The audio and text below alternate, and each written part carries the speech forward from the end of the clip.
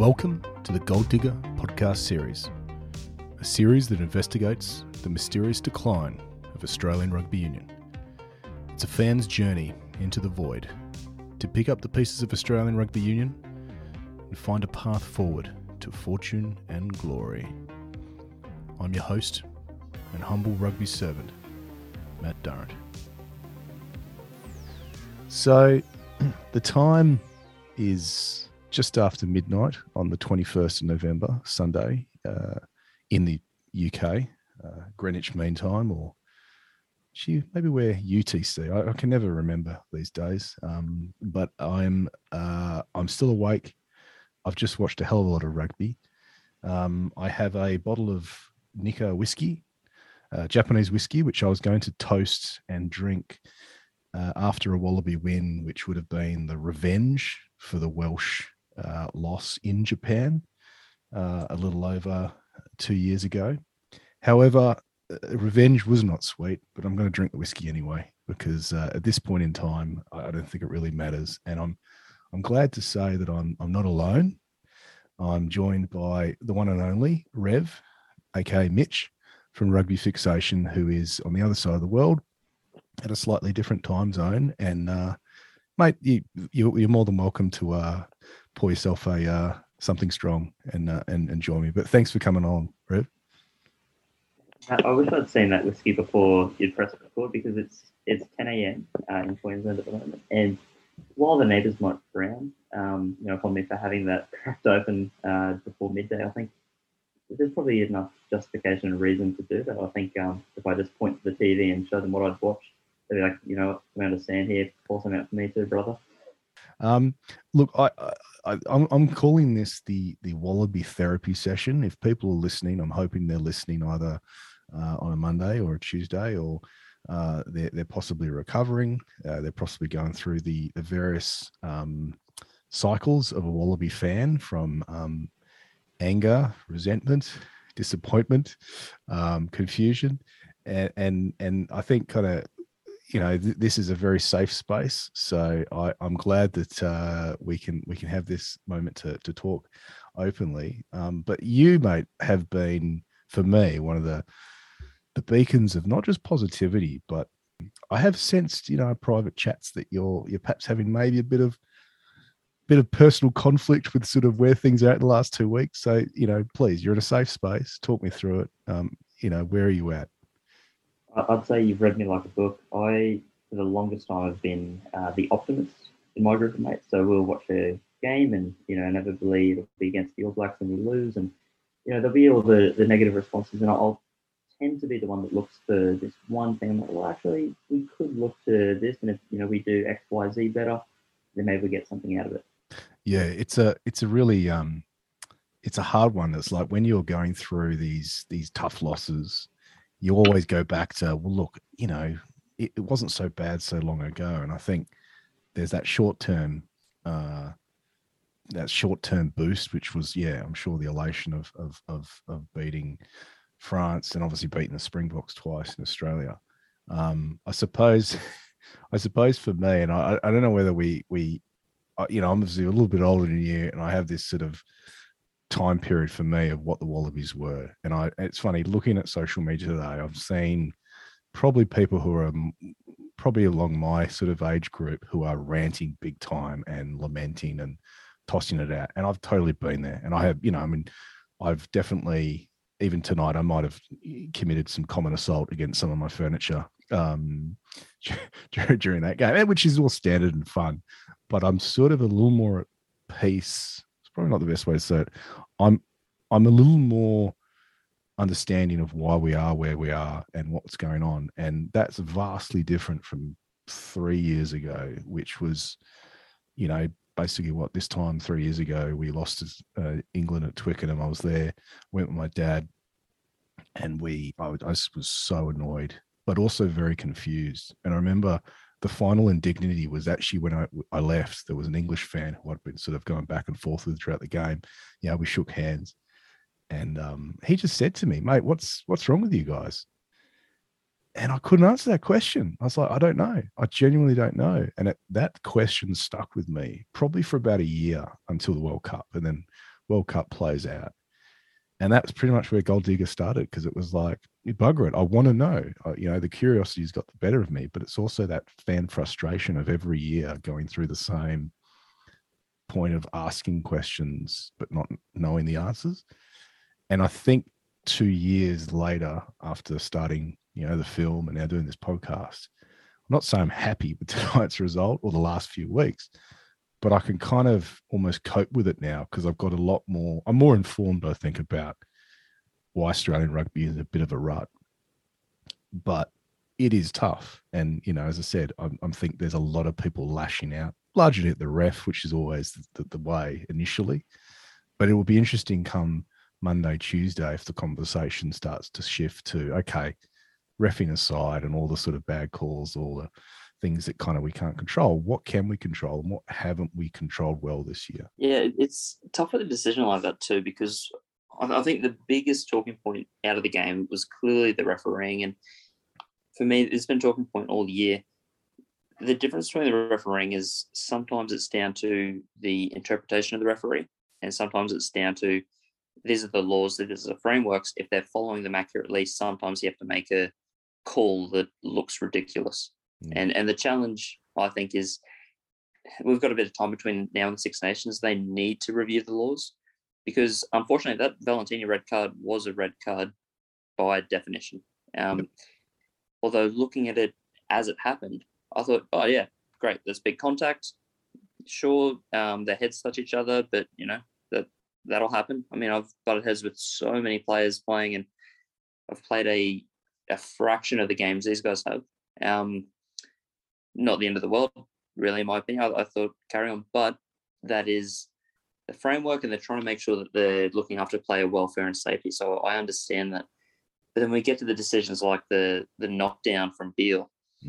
And to me, that's a fatal issue with how we're looking at all refereeing calls, because all these intercept attempts and all that, it's literally just down to whether the referee thinks they had a realistic chance or not, regardless of intent. Well, it was, yeah, I mean, the interpretation there, you're right. Like, I have no issues with the Valentini. Like, they need to start realizing that World Rugby have, passed these laws, referees are cracking down. They knew that was going to be at least a card, and I had no issues with it. But the thing that annoyed me about the Beale, the Beale card was just, it almost felt from the minute it had happened, he was screwed. Like they were going to find a reason. The way the referees, because you could follow their conversation, and when they started saying that, oh well, his arms don't look, it's a very unnatural, an unnatural position. What is an unnatural position for an arm? And when the guy, and if you watch it, the guy runs at Beale, so it's not like Beale was in the channel and has literally cut off the ball between the ball carrier and the ball receiver. The guy has run at him and he has actually wrapped, and through that wrap has gone through the ball. I mean, I disagreed with the commentator. I don't know whether you watched what it stand. So we had Welsh commentary with Stephen Larkham over here. And the Welsh commentator, you always got to have the one-eyed guy, right? He was obviously the Welsh kind of Phil Kearns equivalent. And he's saying, oh, his eyes are always, follow his eyes. Follow his eyes? He doesn't take his eyes off the man. He's not actually looking at the ball. So, but you're exactly right. It was totally down to an interpretation rather than a set of guidelines that the referees. And I think that is something that has to be addressed, because that will continue to just be a massive divisive moment in the game, which is just not a positive thing. And the problem on top of that is, I think there seems to be that mentality now where this year, strangely, the Wallabies have actually been quite successful when down a man. And I think for me, I had shades of optimism this morning, just thinking back to Corin Betty's red card against France. I'm like, hey, we went on to win that. That was a tight game. We resolved, we sort of rallied together. And there were some real shades about that this morning as well, I've got to say. Like, until that last penalty, I thought we might actually do this. And on the back of what you're saying, Kurtley Beale did have his best game. I was definitely baying for blood. I thought, he hasn't showed anything in the two previous fixtures. Let's get some of the youth in there. But the try that he set up for Nick White, like the ability to break down all those different little different plays that only elite athletes see in that time, to beat Halaholo on the inside step, to be able to palm off their number 8 Wainwright in a really impressive display, but also get the pass off. Yep. We haven't had a fullback do that in a But long time. just Banks doesn't do that sort of stuff. Hodge might be able to do that, but I don't think he's as he's got that sort of open play quality as much. And I mean, who else? Who else can kind of do that? And then for me, it's also just that kick at the end.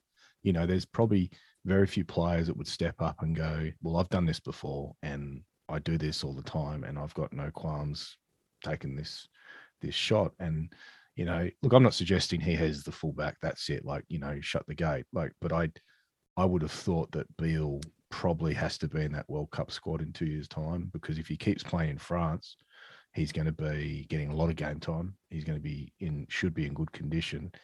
You know, and he'll be in France. Like, you know, he should be a little more comfortable playing there and with the atmosphere. But, you know, what he can bring for that one moment or one game is probably worth it alone, even if he's just an impact player. Oh, it makes a massive difference, I think, that we could have some of his caliber coming through. And to me, this is a real make or break, because we still haven't heard whether we're going to get any clarification on the Giteau law or its amendments. I know that's something that's been a good talking point between our group, you know, discussing some of the intricacies of who should be in and should be out. But for me, the biggest issue what we had through that European tour was just squad instability. I couldn't get over the fact that we had all these players playing outrageous, awesome attacking rugby, but some really smart rugby against the Springboks in Argentina. And then we get to Japan, and suddenly this squad of 37 people we've named is down to 31 people after one match.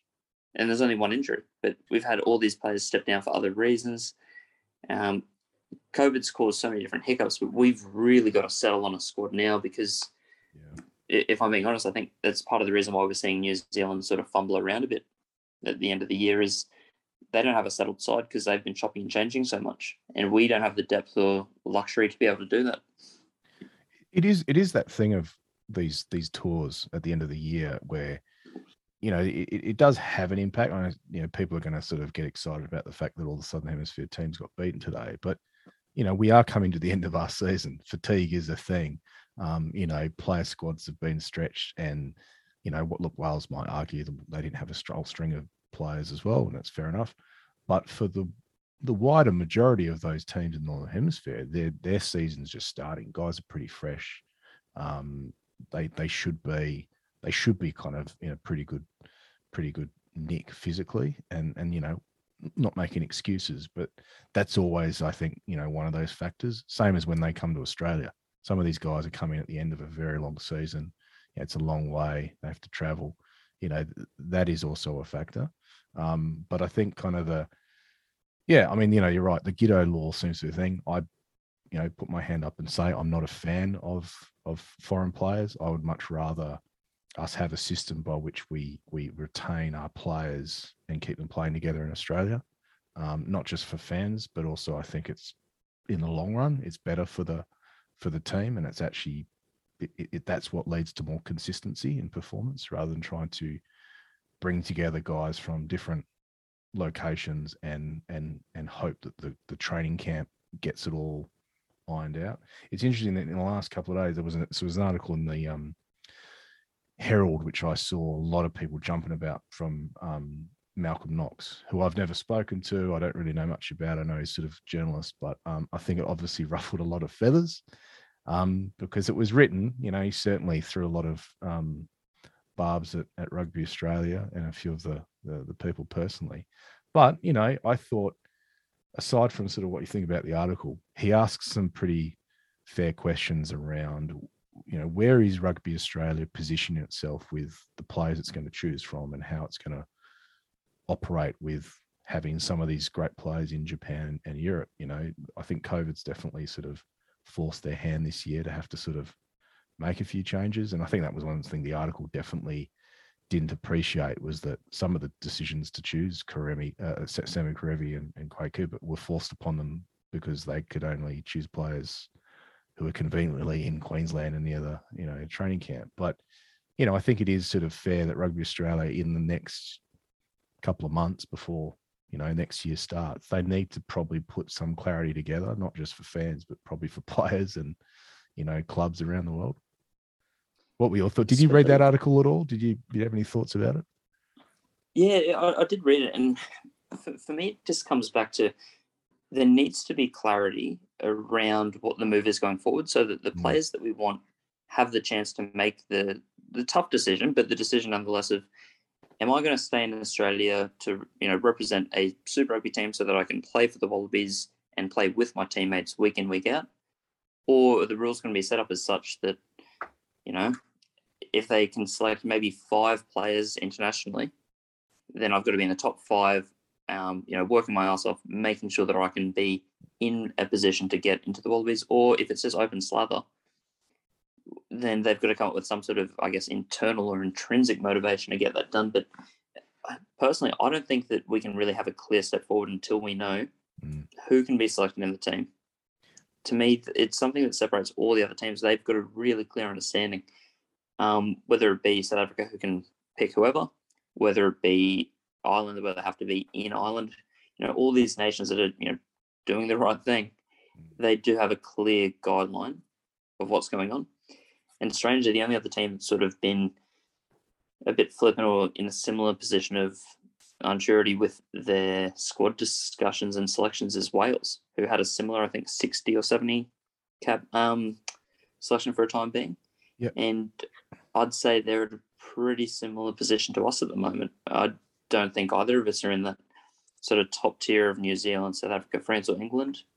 And I guess you can throw Ireland in there at the moment too. Like, we're pushing for a bit of identity, and I think the sooner we know that, the better. And this was something you said to me offline when we were chatting, and I think it's a fair call, is that, trying to come to terms with the fact that we're probably not considered a tough fixture anymore. And even today, watching England and South Africa, and I'm trying to think who it was. It was one of the English players was interviewed afterwards and just saying, they were just talking about how, it was great today. This is what a real, international rugby is like. And I was like, shit, so does that mean last week wasn't, a real international fixture? But I got to be honest with you, watching the way South Africa played, they took England to the limits, and we just did not do that last week, despite people will argue that, we were close until the end. I just didn't feel like we were looking threatening at all last week. And yes, it didn't blow out, but it never really looks like we were threatening England in the way that South Africa did it. And that's, again, led to the point that I think the Wallabies should have that plastered in their changing rooms, tattooed on their arms, written on the little bandages they wrap around their wrists. Because for me, every news outlet that I was reading that was English-based or Scottish-based kept saying, oh, it'll be great. We've got this fixture, then Australia, then South Africa. So for England, I think they had Tonga first, and for Scotland, they were starting with us and then South Africa. But Scotland had Tonga before as well, I think. Yeah. In both cases, I thought this is actually quite insulting. I consider us to be pretty on par with South Africa when we play them. Our record against them is really good over the last 10 years. Probably about 50-50, if not a little bit more in favour to us. We seem to stack up pretty well against them. And for me, my benchmark generally in a rugby championship is I'm not expecting us to beat New Zealand because, history has shown that we don't do that recently, but I would like to at least get parity with South Africa. And yeah, to hear these nations really just sort of swat us away as if, okay, yeah, we'll get that done and then we'll prepare for the test. That's the insult. And yeah, I mean, the challenge is we didn't go any way to disproving that, over the last 2 weeks. It's a bitter pill to swallow, mate. And you're right.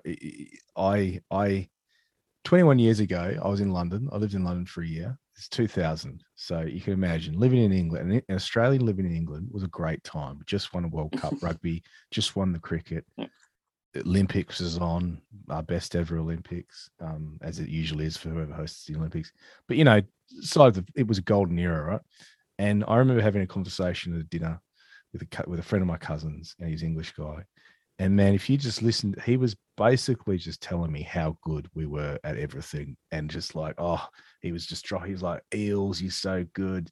Keffer, you can't do anything with him. Larkham's a magician. Then he would switch to rugby. Steve Waugh, you go, and look, it was all good, but I sort of look back at that time and think, did we as a country in some of our sports, especially rugby, did that happen throughout and we just get completely complacent and lose our way because we sort of did believe in our own hype a bit from what people were saying? And it's sort of one thing, look, I'm definitely at that mindset of I desperately want us to try and get back to where we were 20, 25 years ago.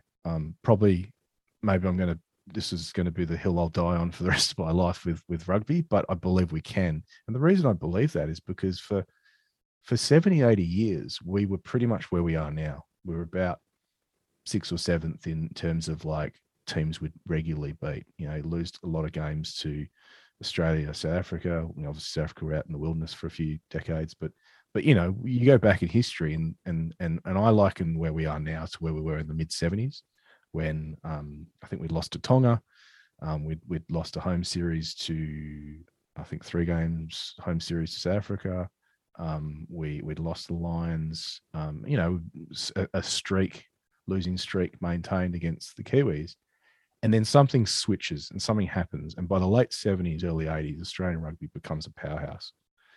And for a good 20, 25 years, until about, whenever we last lost last held the Bledisloe, 2002, for a good 20 years, we achieved parity with the All Blacks. And not just for a couple of years, but for a pretty sustained period. And so for me, that's proof that it can be done. And so all this discussion about, I've challenged people on Twitter and probably in our own groups around, I think it's a cop out for us to say that we can't be as good as New Zealand because we have done it before. And I don't think it was by chance. Like, I think there was something in the design, in the way that our code was structured, and we've lost that somehow. And we had dominance over pretty much all the Northern Hemisphere for a while there, and now we've lost that. And so for me, my aim, and I would like to think that this ambition is not just the players, but the administrators, is that should be our ambition, is to try and be the best team or the best top 3 team in the world for a sustained period. But I don't think we're going to do that the way we're doing it now, which is sort of feels like they're fumbling around looking for a quick solution, looking for what can we do with our Super Rugby system to, try and make it good so everyone will stay? How can we get the best team together? Well, let's grab players from here and there. And, because it's been done, it feels like it's been done pretty rushed and perhaps not with a sort of a real clear strategy. Then you have these mishaps where you suddenly get to England and, guys can't make it on the plane. You're suddenly calling up, journeyman like Ollie Hoskins, which is great for Ollie. You feel great for him, but geez, like, I don't know, you tell me what other tight heads would you have put ahead of him if they were available, if we'd been able to, clear the bench from sort of players from Australia? Well, I mean, for me personally, Ponifar Masuli has been in the squad for nearly 2 full years and hasn't had a cap yet, but, he would be a pretty worthy call-up. And then on top of that, Harry Johnson-Holmes, who earned a test, I think, off the bench against South Africa in 2019 before the World Cup, just to see if he'd be useful. I mean, to me, a player of his caliber that can play loose and tight, racks up at least 10 carries and tackles a game, kind of begged belief as to why he wasn't in the squad to begin with. And then even, and this is an interesting one, but we chose not to take Scott Seo or Cameron Orr, 2 loose heads that have been in the team. Yep. And, we take either of those and then suddenly Slipper's playing starting tight head and, Tom Robertson can be the reserve tight head because either Orr or Seo is playing loose head. So to me, there were so many avoidable situations in which we could have, not played Hoskins. But a credit to Hoskins because he did a good job coming on, and it's awesome reward for someone that's toiled away. But it's definitely a selection based on, circumstance rather than, genuinely deserving it and earning, which, sounds mean to say, but unfortunately it's just the truth of the setup. I feel like he'd be the first one of the first people to admit that, and he sort of almost did in a lot of his press that he did. I think everyone loved that idea of how good is it for him? But for me, being a little more I don't know, maybe it's negative, but I'd call it pragmatic. To me, that's not the sign. That's not the mark of a really strong nation, a rugby nation, when you're having to call upon guys that are not even on the national radar, but just happen to be in the country you're playing at that week, and they're suddenly thrust into the training squad. And I don't know if they're sort of looking at that as a sort of that's perhaps what we might have to do, is to start sort of using guys that have been. That's my other bugbear, is that they're looking at the foreign option being an option because players are getting more game time in the English Premier League or in France or maybe in Japan. And it's like, well, hang on, if the issue is they're not getting enough game time at home, let's make more game time at home. Let's create games. Let's, like if next year there isn't an Australia A Tour, I really can't see how we can be getting enough depth and enough game prep time for all the other guys before the World Cup. And I actually think that will be a massive disadvantage. Because let me ask you this. Do you think it would have been different if we hadn't called upon a lot of the foreign players and we'd stuck with our original squad from the start of the year against the French team, and guys like Harry Wilson went on tour, Lolosio basically they just keep him in there and say, mate, you've just got to find a way to figure it out until O'Connor can come back, and more or less sort of stuck with players rather than bringing in the sort of European or the foreign-based players that they did? I think it nearly depended on how much time they had with the squad. So for Quaid and Karevi, they were two that they had a bit of time with the squad first and had played with the majority of these players before. And so when they came in, it didn't seem like as drastic a change, especially someone like Karevi, who was still in that 2019 World Cup squad and, had played with the majority of the guys in and around him. So I didn't mind his inclusion so much. Quaid, I was really against that at the start. I thought, persevere with Noah. We had this in the last World Cup cycle. Quaid Cooper got 14 tests between 2016 and 2019, but then didn't get taken to the World Cup. He was looked at as, the answer to Foley. Foley played 41 of those possible 45 tests, but then wasn't now starting 10 at the World Cup. Like, we've had this issue already. And so to me, the easiest solution was, hey, we've got a young guy who's sitting at around 10 caps. Let's get him in there, get some time in the saddle so that when the time comes, we've actually got someone that's ready and experienced. So do I think the results would have been any different? Probably not. I mean, the game against Scotland and Wales was so close. Maybe there was enough to sneak a win. But I think long-term, would it have been better? Yes, because, we're getting the same results, but we're getting players that are actually sticking together and playing together. And I mean, when we get to the time, there's so many numbers and stats that I'm keen to pull from, because it really is staggering, some of the things we've done over the years. And I guess some of the things I'm hoping Rennie learns from. Well, let's talk about that. So before we had this chat, Mitch, and you are the rugby pod, I think you are one of the rugby pod rain men that going around. Like, you, obviously mathematics is your thing, but you love the stats. And I think, again, it's what I always enjoy about the work that you put into what you do is you'll often go to the trouble of putting together things just like caps, but the things that sort of people don't kind of often sort of discuss and look at when teams lineups get announced. But you've done a little bit of work on the analysis of basically the Wallaby selection. So you've sent that through to me, and I am looking at the document. And sorry for anyone listening, you can't sort of view this. Perhaps there'll be you may share some little snippets of this in your on social media. Is that something you might do? Yeah, definitely the table towards around page 15 or so of the document, I think, with the overall games used. So I think that's probably the most alarming part of it. What are the stats that stand out for you? So I guess sort of what we're looking at is this is looking at how many Wallabies or how many new players and the turnover of players in the Wallaby setup over the last, 3 or 4 years. Yeah.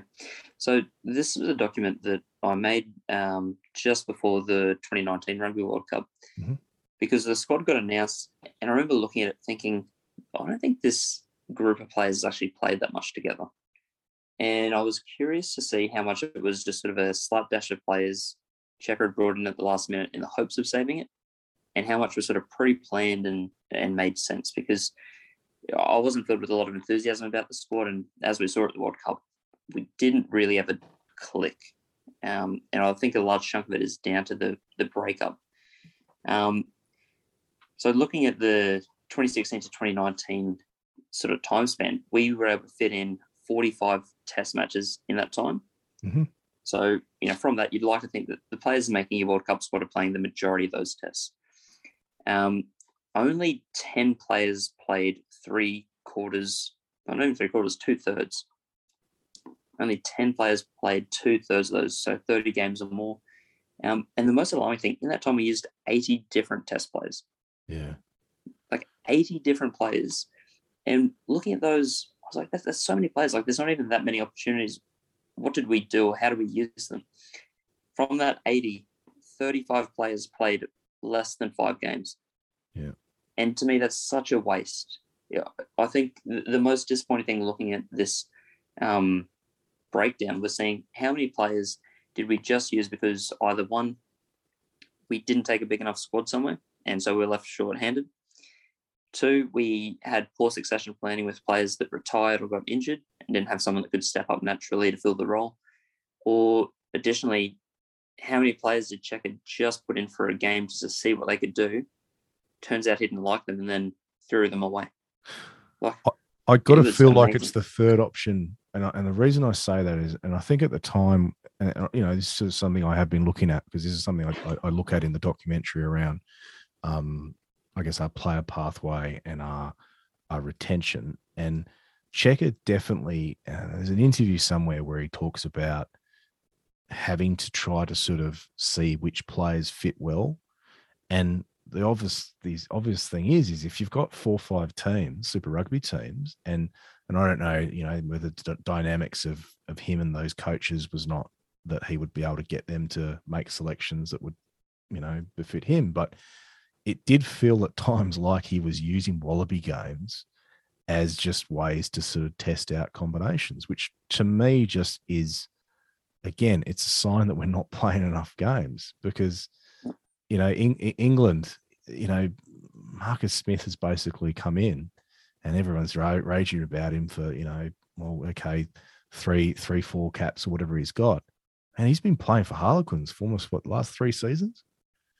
There is so much game time that he's had, and there's so much ample opportunity to have seen him play. And in some cases, play with other, time there were a few English players in the Harlequin setup, and that's sort of just, again, it's something that I feel that's something that we can fix, but we have to fix because you can't have guys sort of getting I just don't think you can have a Wallaby debut that is so the coaches can see if you're going to fit. If you don't know guys aren't clicking by the time they're putting a Wallaby jersey on, then that it may not. I'm not having a go at the players that get their debut, or the coaches have to force that decision. But that's a problem with the system in which we've got set up.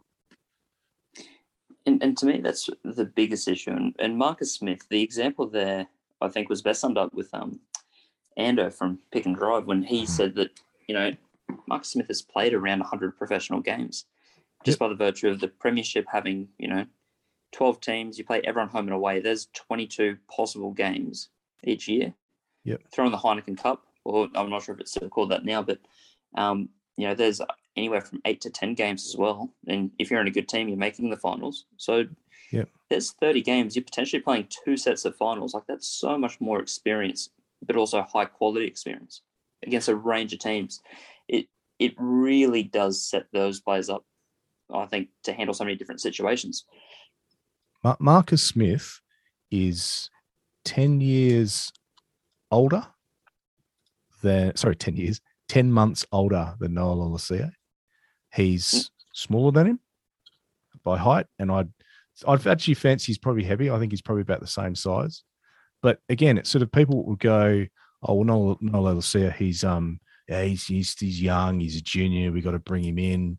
You know, he needs time to get there. He's got to put on some weight. It's like, well, Marcus Smith, he's the same age. He's practically the same size. He's a similar type of player, I think.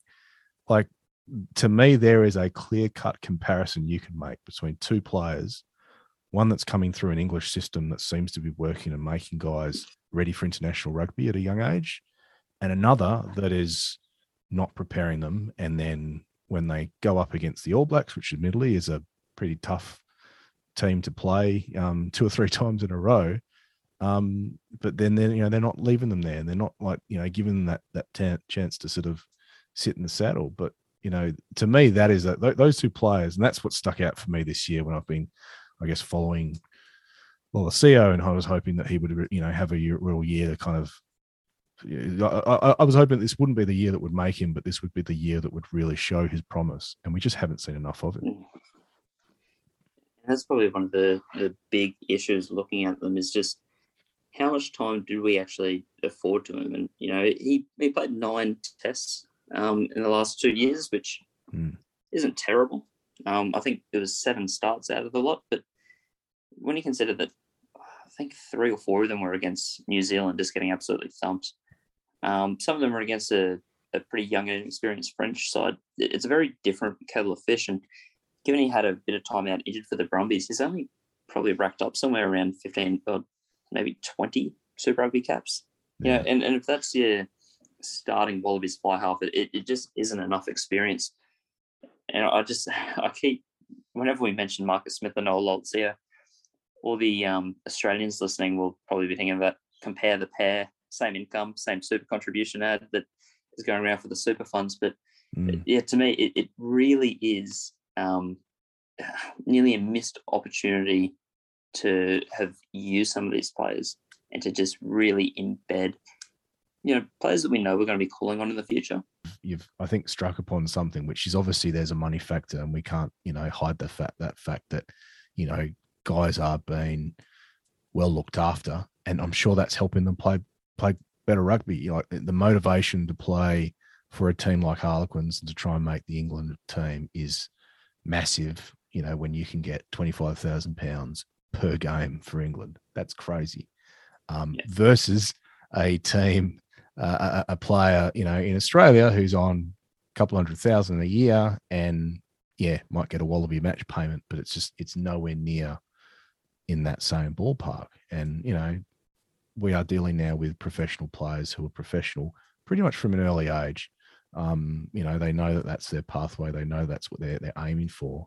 And I imagine many of them at 19, 20 probably now have a bit of a career path mapped out. It may be that they'll try and make it. And if they haven't made it by sort of age 24, 25, then they look at their overseas options. And, I think that's sort of something, again, that's my fear this year, is that we've got a lot of young players and guys like Harry Wilson. I keep bringing him up, and I know he's a big fan of, you're a big fan of his, but, I love Harry Wilson. I really love watching him, and yes, he needs to grow. Yes, he needs to develop, but boy, oh boy, he would have really developed playing against England at Twickenham, or playing in that game tonight against Wales with 68,000 people in Cardiff. Like, to me, that is worth more than doing some extra bench work and shuttle runs back in Queensland.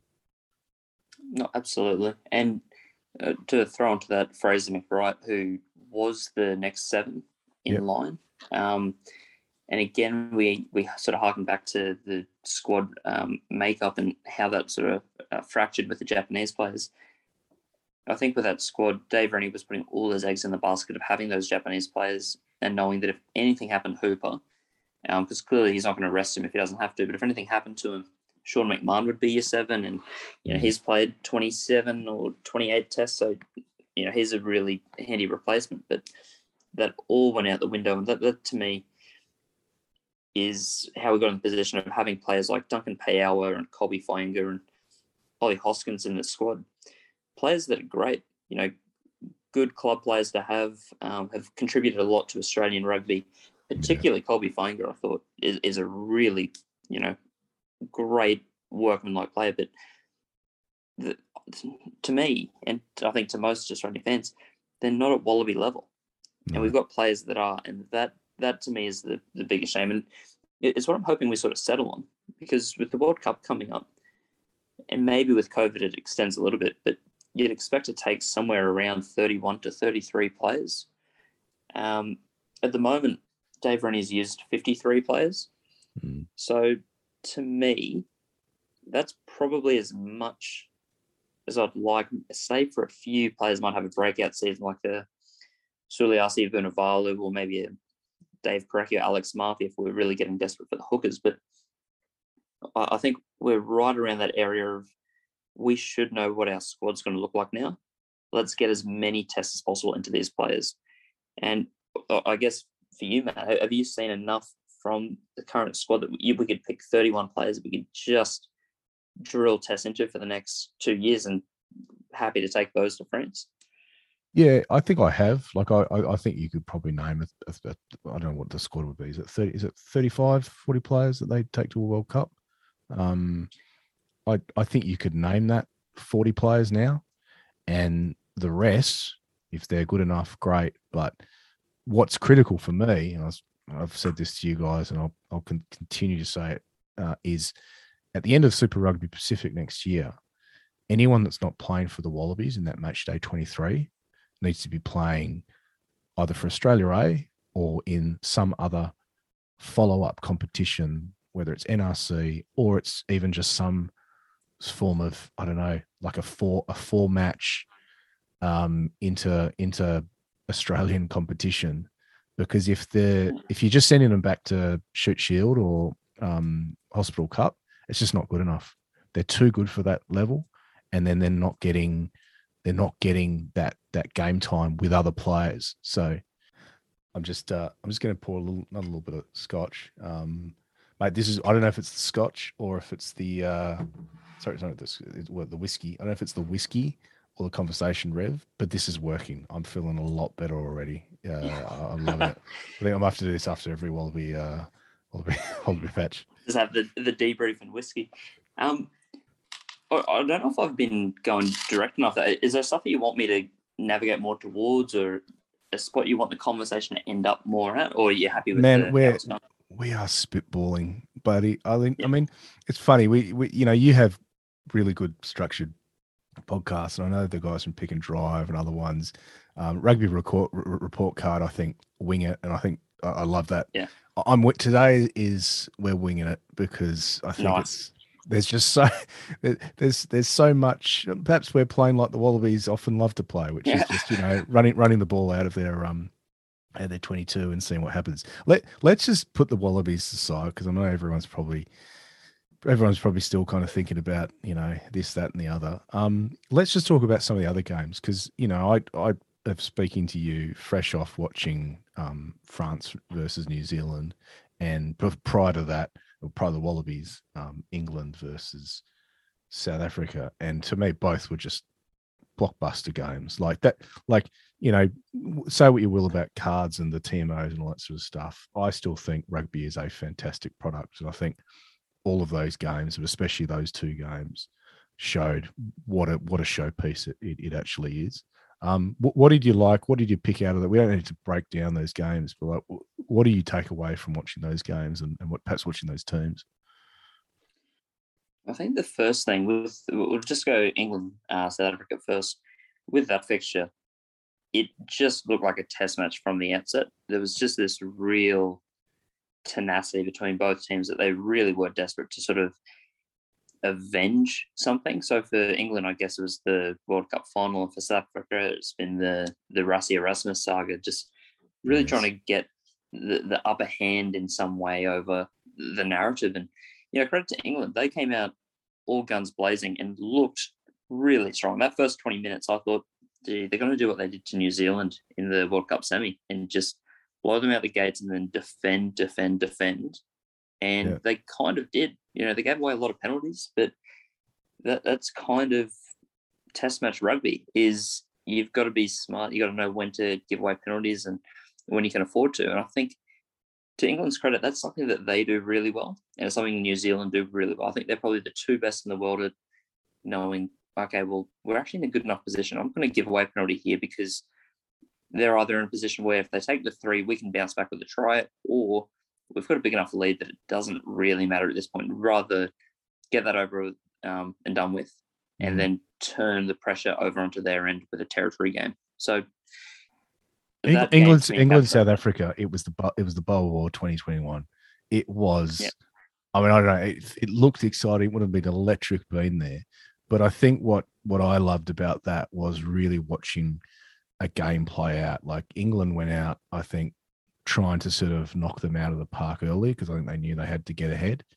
And South Africa, to their credit, as they have done quite a few times this year, they've just ground their way back. Say what you will about their strategies, their kicking, but it works. And for me, you know, people kind of like I'll be honest, I didn't think Lions series was that exciting, but ever since that series, I've enjoyed watching teams play against South Africa because everyone's now trying to beat them either at their own game or unpick the way they play and rattle them. And that for me is exciting. It's like, you know, it is watching a game of chess between two teams, and then every so often South Africa just kind of throws caution to the wind, and you know they unleash their back three, and then of course, you know, my hero of 2021 is still Fran Stone, the 30 something old man, quote unquote, who just comes on and can still kick it, you know, 80 meters if he had to. It's a joy to watch. He really is just setting the standard for dad bod, I think. You know, we've seen it in cinema. We've seen all these guys who, you know, don't have the archetypal, you know, alpha male physique, and you know, that they've got humor or they've got some other charm that, you know, lets them get away with things. And you see Fran Stain, it genuinely looks like if he was next to Petros du Plessis, you'd be hard to tell who's who other than the hair. You know, like you'd think they're two retired players. They'd be like, oh yeah, they've just sort of hang up the boots a couple of seasons ago. But you know what it is, and I think there's something in this aspect of rugby still, even in the professional era, is game smarts, game management, knowledge, like being an on-field, well, not even an on-field general. It's almost like an on-field intelligence specialist where you just understand the game, you know where the next play is going to be. And I recall hearing someone talk about George Smith in this regard, in that, you know, the secret to George Smith was not that he just sort of was this, I mean, he was a, you know, great athlete, but it wasn't the fact that he was just this unbelievable specimen. But the reason he played till a fairly late age, like I think he retired at 38 or 39, is that he just knew the game of rugby. He knew where the next breakdown was going to be, and he was just able to conserve his energy. And I feel like Fran Stain's a bit like that. Like as a fullback, he really needs to know where the game's going to be. But he is. He's always there. He's always in the right position. You know, he can still move a yard. He's still got a yard of pace. He can still get past players. But again, even in contact, he knows that you've got to move into contact and move at the last minute and sort of change your pace. Like even if he doesn't have the pace, he knows those skills, and that's just still enough for him to be able to get through and look like he belongs there. I love that you brought that up, because to me, I think the closest we've got to that at the moment is Andrew Kellaway. I see massive shades of just, this isn't just an athlete, it's someone that's got a rugby brain, and they know where to be, they know what to do. They nearly see the game in 4 dimensions, it seems like. They just have this real uncanny ability to know exactly where the ball's going to pop up. And I remember talking to one of my old coaches who was a previous Oz schoolboys coach and, you know, a bit of a talent scout, you know, over the last sort of 20, 30 years. And for the longest time, he'd say in all his schoolboys tracking, there's been no one that reads the game better than Drew Mitchell. And that, you know, through all these players he'd seen, backs, forwards, he got it. And Kellaway is a year or two younger than me. And I remember, you know, graduating and talking to the same coach a few years later. And he said, yeah, look, we've had a few stars come through, but Kellaway's got that same skill. And just hearing Fran Stain get mentioned, I love that firstly, that, you can sort of getting around at that age and in that condition and performing so well. But on top of that we might sort of just unearth this similar talent. He doesn't have the same kicking or anything like that, but this similar ability for a player who can play a bit across the back line and has this real knack for reading exactly what the play is going to look like. Because I think we've got great athletes, but it's probably the difference between someone like him and Tom Banks. Tom Banks is a great athlete who's probably not got a rugby brain. Yeah. Kellaway, to me, is a great athlete, but he's got that. He knows exactly where to be. And to bring you back to the point you made about Rennie, right? If Dave Rennie now, at the end of 2021, 2 years into a Wallaby coaching career, if he doesn't have enough information to know who he can select and who he needs for the World Cup, I just don't know what else he can do or what else can be done for him to do anything different, And I guess this is one of my, I know sort of in Rennie we trust is a bit of a catch cry. In the system, can we trust is my catch cry, because if you go back since Rod McQueen and look at, Eddie Jones after him, Knuckles, Robbie Deans, Ewan McKenzie, Checker, and now Rennie, all of those coaches were pretty good coaches when they got the gig. They've proven themselves elsewhere, somewhere. Like Checker, it's still the only coach to have won Super Rugby and a European Cup. And, Deans, the best coach that New Zealand had at the time. Maybe Scott Robertson has overtaken him with the most number of Super Rugby titles. Like, McKenzie, I think one of the best coaches Australian had in terms of knew the system inside out, was a World Cup winner himself, was part of Rod McQueen's coaching setup, like perfect, one with the Reds. All of those coaches were good, yet all of them had pretty much the same or worse record as things progressed. So my kind of question to people that have faith in Dave Rennie is, what do they think has changed in terms of our system that allows Dave Rennie to be that coach that could take us all the way? And that's going to be the most interesting thing to analyse. For me, what I've really liked about what he's done is he's picked mostly a squad that he thinks he can build around. And he from the very outset said that he wanted his players to have this dark edge about them, which I thought was an interesting line at the time. But he also wants them to be able to play smart rugby. And I think what we've seen is, while the results have sort of ebbed and flowed, I think the amount of penalties that are sort of going against us, especially for the players that we have in the system for a long time, obviously that's bound to change if we have to make changes and bring players in, but we're making smarter decisions so much more often than what we were doing before. Yeah. And our defense is incredibly better than what it was before. Yep. So to me, they're two massive things that I think we can sort of hang our hats on. Of, if you're not bought into it yet or sold on it yet, there's good reason for that. But we're actually in a pretty nice position in terms of those two things. I think all championship teams obviously have a good defense. So if we can build on that, that's great.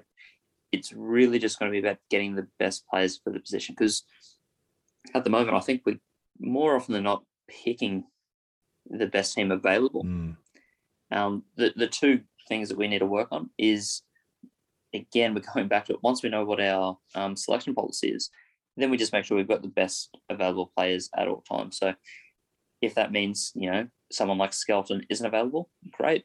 I'm happy to cut ties with Skelton if the policy says that he's not included, because if he's not coming back to Waratahs, I don't care about him. But it's this awkward area at the moment where we're still attached to players. Yeah. And so for me, I think our young talent at the moment is probably matched only by France.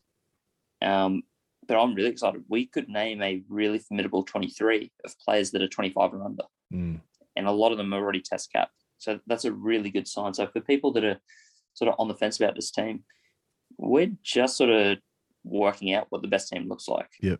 And I think we're closer each day. Let's talk about the France, because, Vive la France. I mean, I'm drinking whiskey now. I imagine there are barrels of wine getting emptied out in Paris tonight. The French beat New Zealand for the first time since 2009, I believe.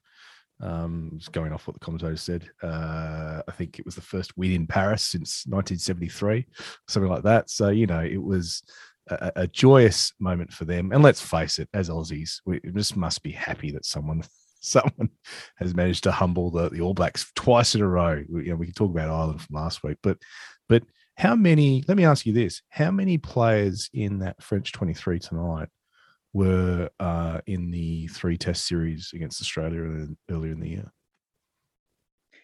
Well, that's the thing. Like, there was actually a surprising amount, and granted that a few of them were on the bench, so it does make it slightly different.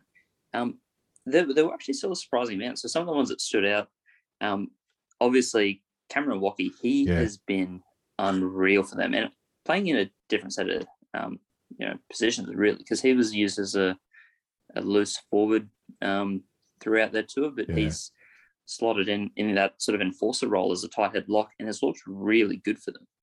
He looks all over. Watching it, he stood out, and I recognized him straight away because I was like, he's one of those rare second rower who's not just a big guy, but gets around and almost moves around like a loose forward, and that fits in so well with the French, way of sort of wanting to move the ball and have big men. Ntamack is obviously, a critical part. Dupont is all French hopes are on his shoulders. But, I guess the question is have the French done what other countries perhaps haven't done, or perhaps what we haven't done, which is that they actually had a team at the start of the year that they were happy with, and they sort of stuck with some selections? Or did they just bring in quite a lot of players in the last couple of weeks, and I'm just sort of reading into it? Well, no, I really like that point, because what I think they did is they started with a weekend squad that went to Australia. And some of those players had some game time in the Six Nations before that, but otherwise, gave a lot of minutes to some young players. They saw which ones could mix it with test quality, rugby matches. And then the team they've got now is just those young guys added in with all the experience. So, I think 7 of the forwards that played that match did tour Australia. 5 of the backs that played that match and started that match toured Australia. So, there is some sort of mixture there. The thing that separates is, while they picked a younger side and added to it, we kind of went backwards. We picked a young side, we added to it for the Rugby Championship, but then we took away from it going overseas. So as you asked before about whether that was a backward step, it kind of shows that it was. Had we put a bit more faith in some of those players, maybe we see a little bit more of those successes that we had, as long as we keep those players that, are sort of locked into that team. And the example that sticks out most, obviously, Simon Kerevi, nominated World Player of the Year after 5 games. He is a game breaker. And we saw Hunter Paisami's first really solid game at 12 this weekend. Part of the reason why that was his first solid game is he's only played 6 games as an inside centre this year, despite there being 14 tests, and he's been available for the majority. We persisted with Tamua to start with. Then, we rushed Kerevi straight in and couldn't get the jersey back. It's not really a surprise that someone so young and new to the test scene isn't a world beater week in, week out. But we saw, today, he can be a world beater. He was remarkable. But here's the thing: if you've got Paisami, I mean, I agree. I think Paisami does some odd things, or he doesn't do odd things. He does things that don't sometimes come off. But gee, he hits hard. Gee, he runs hard, and I think he works well around players that he's sort of comfortable with. If he and Jock are a lock for the Reds for the next 2 years, if you're Dave Rennie, you're looking at it going, am I choosing those 2 guys as a unit, or am I just choosing Paisami as the guy who is a really good player and is really working well with Jock? Or do I just keep bringing in Kerevi, who's not there for half the year, but we all know he's world class? And you're right, like he has definitely proven that he's probably the best player in that position out of the Australian players. But long term, does that bite us if we go with him and we hold back the opportunity to develop and exploit what could be a really good partnership between James O'Connor and Hunter Paisami. And this will be the bit that becomes most interesting, is because it comes down to a mixture of cohesion versus skill. Because obviously, the mighty second 15 for Padua might have played, for 6 years straight, but they're still not going to be able to mix it with, any professional team because of the skill difference. But for a team like the Reds, I think Paisami's nearly at a point where the cohesion could make enough of a statement or make enough of a case for him to start. But as you said, Kerevi, not only is he the best inside centre in Australia, I think he's the best inside centre in the world. To me, if he's available, you pick him. It's much the same as, if we got to the point where Liam Wright and Harry Wilson were the two best 6s and 8s in Australia, and they were the starting 6 and 8 for the Wallabies, that'd be great. But I wouldn't be rushing Mick Wright in just to complete the set. Hooper is still such a phenomenal athlete. So to me, Simon Kerevi does keep starting. He is the person we sort of hang the hat on or the hopes on, because he's just such a ridiculous game breaker. But it's nice to see what Hunter Paisami can do, because I don't know if Kerevi's going to be available. Yeah, I think that sort of the difference.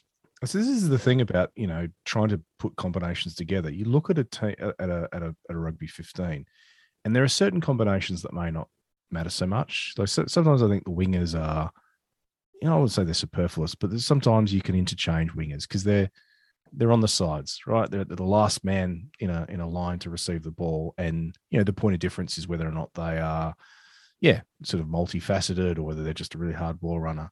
Whereas that 10-12 combination is pretty crucial. And it's funny, even tonight, because I haven't seen much of him. I was trying to remember the player, the Welsh 12, Holo. He had some couple of glaring defensive errors, and I think that was who Beale stepped. But like, he plays Cardiff. He's with Dan Beggar, who plays in UK. How many games did they play together? How much? What's their sort of? Because I think that the reason that channel is so important is you look at offset pieces, especially lineouts. That's where you can kind of make an impact. And if you've got two guys that really know each other, know where they're standing, know that they've got back rows that can cover, it makes a massive difference. And I think that's sort of the cohesion argument, I think, sort of really plays when you look at critical parts of a rugby team. And like the front row might be another, possibly even a fullback and winger. And I don't know. I've never really looked at it to that degree.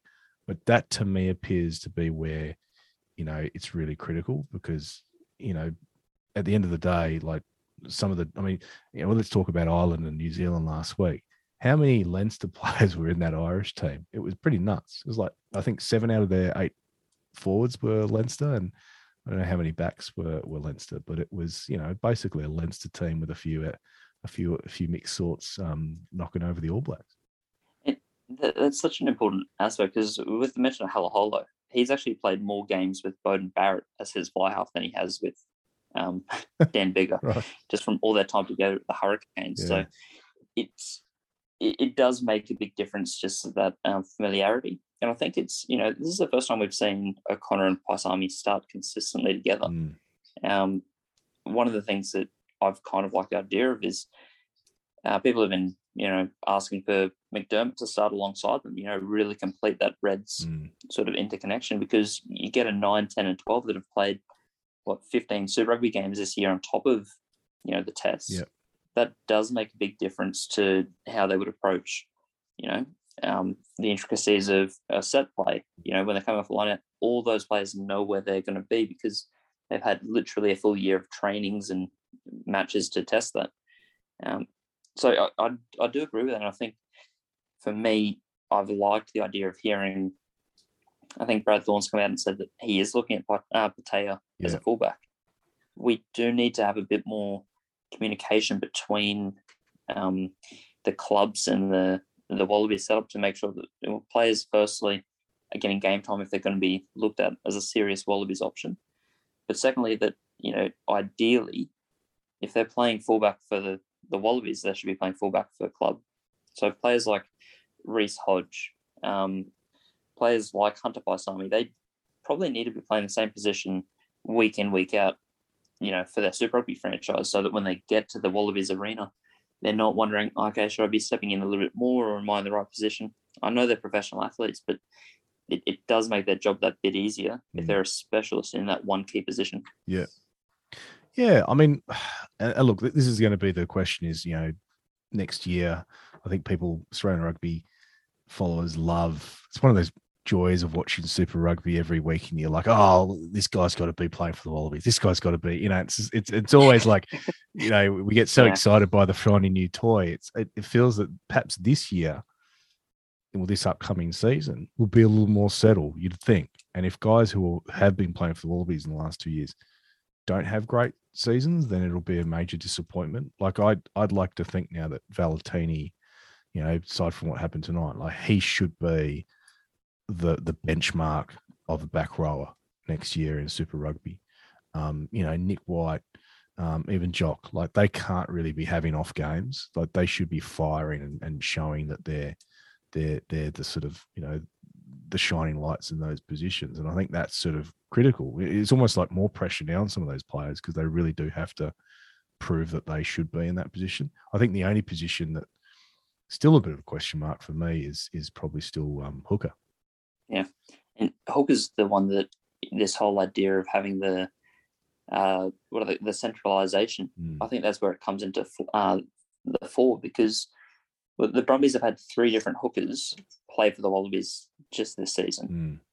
Flair Fainga, Connell McInerney, and Lockie Lonergan. They've all got at least 3 caps. Maybe McInerney's still on 2. Yeah. But they've accrued a lot of caps between them. That means that one of them each week won't be playing Super Rugby. Yeah. That to me is a massive issue if they're a genuine Wallabies option. So how come, we're not moving heaven and earth to get one of them down to, the Force or the Reds as a, backup or even starting option? I think looking ahead, so you're obviously going to be following pretty closely the Super Rugby Pacific. What are your sort of taking away from 2021 has been a really odd year in many ways from a rugby season perspective, but it seems like, 2020 was probably the most oddest, but things have started to settle now. What are you sort of hoping to see from the Australian rugby season next year? And let's talk about things that haven't been announced yet, because there's always stuff that gets announced. Rugby Australia will make an announcement, I guarantee, probably 2 weeks out from Super Rugby starting. But what's something that you're hoping will happen next year broadly in the Australian rugby setup? So broadly, there's going to be 8 teams make the finals. Yep. For Super Rugby.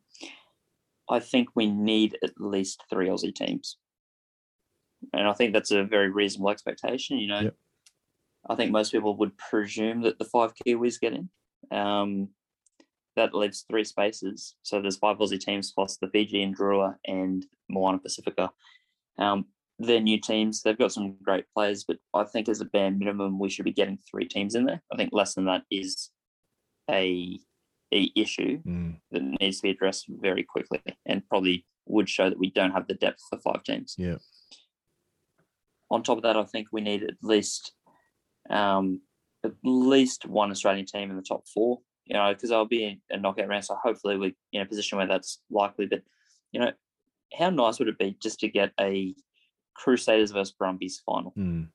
Something like that. And I'm clearly a Reds fan, so I would want them there, but just to get some Aussie representative into the final to make you on the promise that we can mix it. Because I'd be running to a convenience store and reading the paper to make sure I'm not stuck back in the year 2001.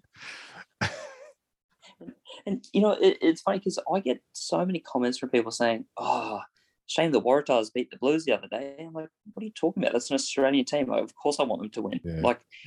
Because I'm a Queenslander doesn't mean I hate the other Super Rugby franchises. Like I want what's best for Australian rugby. So to me, getting as many Aussie wins as possible over non-Australian oppositions key. I think we can show that by getting 3 teams in the final and at least one in the semis. And if we got one in the final, that'd be great. But we are still a step off the Kiwis.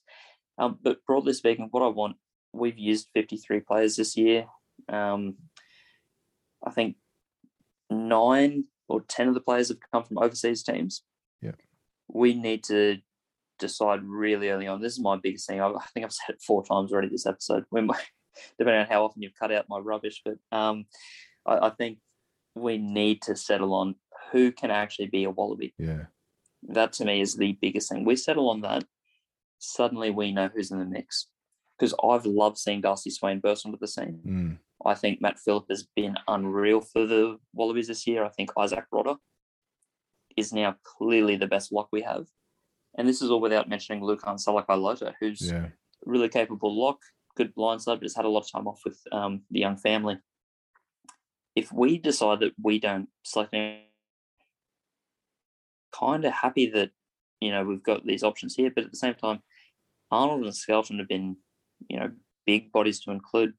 Let's decide early on, are they actually in the picture? And if they are, our guys know what they've got to try and beat. They can keep tabs on them, and they've got this external pressure as well. Yep. And if they don't know, then they're at least week in, week out saying, okay, great. Reds versus Force. Salakaia-Loto is just thinking, I need to assert complete dominance over Rodder to show that I'm a shoo-in for the team. Like, I do think that we know the majority of our Wallabies squad going forward. Next year should be a perfect case. Get as many of those Wallabies players in Super Rugby Pacific as possible, and let's see how good they are against each other. So I'm just looking just quickly. I'm curious to know how long Rory Arnold's contract with Toulouse lasts for, because he signed with them in 2020. Was it a 2-year contract? So, or 3? I thought it was 2, but I haven't kept up to date with the contract things. So to me, that's like another thing of like, okay, if Dave Rennie comes back, and presumably there will be post-analysis meetings with the board, everything, all that sort of stuff's going to now kick in like in the next month or so. If he says, look, I want Rory Arnold, he's the guy. He stood up, and look, let's be honest, I thought he looked really good tonight. He did, in the last 2 weeks, he helped disrupt the English set piece, certainly the lineouts. Like he looked like he was running the show. If he says, look, I want Rory Arnold, he's critical. Sorry, Matt Phillip, everyone else, but that's the way it is. If his contract is up at the end of this current Northern Hemisphere season, that has to be part of their plans to go, right, we've got to pay a bit more. We've got to get him back. He needs to be back playing rugby season, Super Rugby Pacific 2023 in the lead up to the World Cup. And I think that's something that they'll have to try and target because, and that's for me where they have to sort of make that decision. You're right, as we keep saying, they need to be clear with their strategy. But the strategy should not preclude trying to get some of these guys back a year or two out from a World Cup, even if it costs more money. I'd rather them decide to spend $300,000-$400,000 extra to get them back if they've made that decision that that's our guy. And I think that's sort of kind of where we're at, is that we seem to be sort of still unsure as to who's the best fit for the position. But once you've made that decision, like Samu Kerevi, and I know there was possibly other reasons he left, but in the end, and if you believe what you read in the press, he was still on a, I think after Hooper, he was our most paid Wallaby. So the question is he just a couple of $100,000 away from, squaring up what he's getting in Japan? Is that what it would take? Could that conversation be had with him in the next contract? Because he's also, I think, coming to the end of his contract at the end of this next top league season in Japan. And I don't know when sort of those announced. I know there's a lot of contracts talk happening in, it's like May to June. It's like the massive window. So it's sort of mid-year, which is like a major window when a lot of, especially Northern Hemisphere player contracts get sorted. So I would be just getting our best, negotiator to try and get to those Japanese clubs and say, hey, look, we gave him a few tests for the Wallabies. He's now a World Rugby nominated Player of the Year. That's a massive marquee signing. That adds, more dollars to the name. Keep him in your, books or whatever, but, we need him for X number of games of Super Rugby Pacific, or we're keeping him for every single Wallabies test, like whatever it happens to be. But there needs to be heaven and earth moved to get him in the team. And for me, that's Scott Johnson's key role. I know that his contract's up as well. His contract's but up. I think he might have to sort out his own contract before he can sort out other people's contract. Well, here's the two things. Either he renews the contract and his whole just paycheck is just going towards getting Karevi in, or if he doesn't get the role, give the job to some, up and coming young business savvy dude who's happy to take, $500,000 less than Scott Johnson's exorbitant fees, and just put that all towards getting Karevi to play for the Force. Mate, you and I, we'll do it, mate. I reckon I could find a bunch of people who are probably pretty clued into which players are available, and we'll do it for a fraction of that. I think the only problem with all of this, and it's been discussed.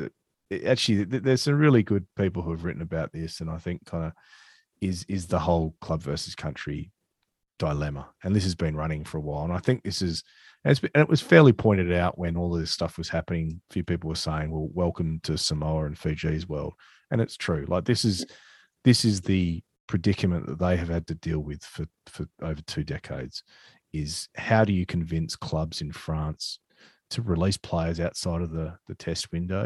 And let's face it, from the club's perspective, release them for games that are quite meaningless, because they'll look at it from the point of view of, and I think this was the issue with Quade Cooper and Karevi is, and I don't know if many people were aware, but the Japanese competition has changed this last year.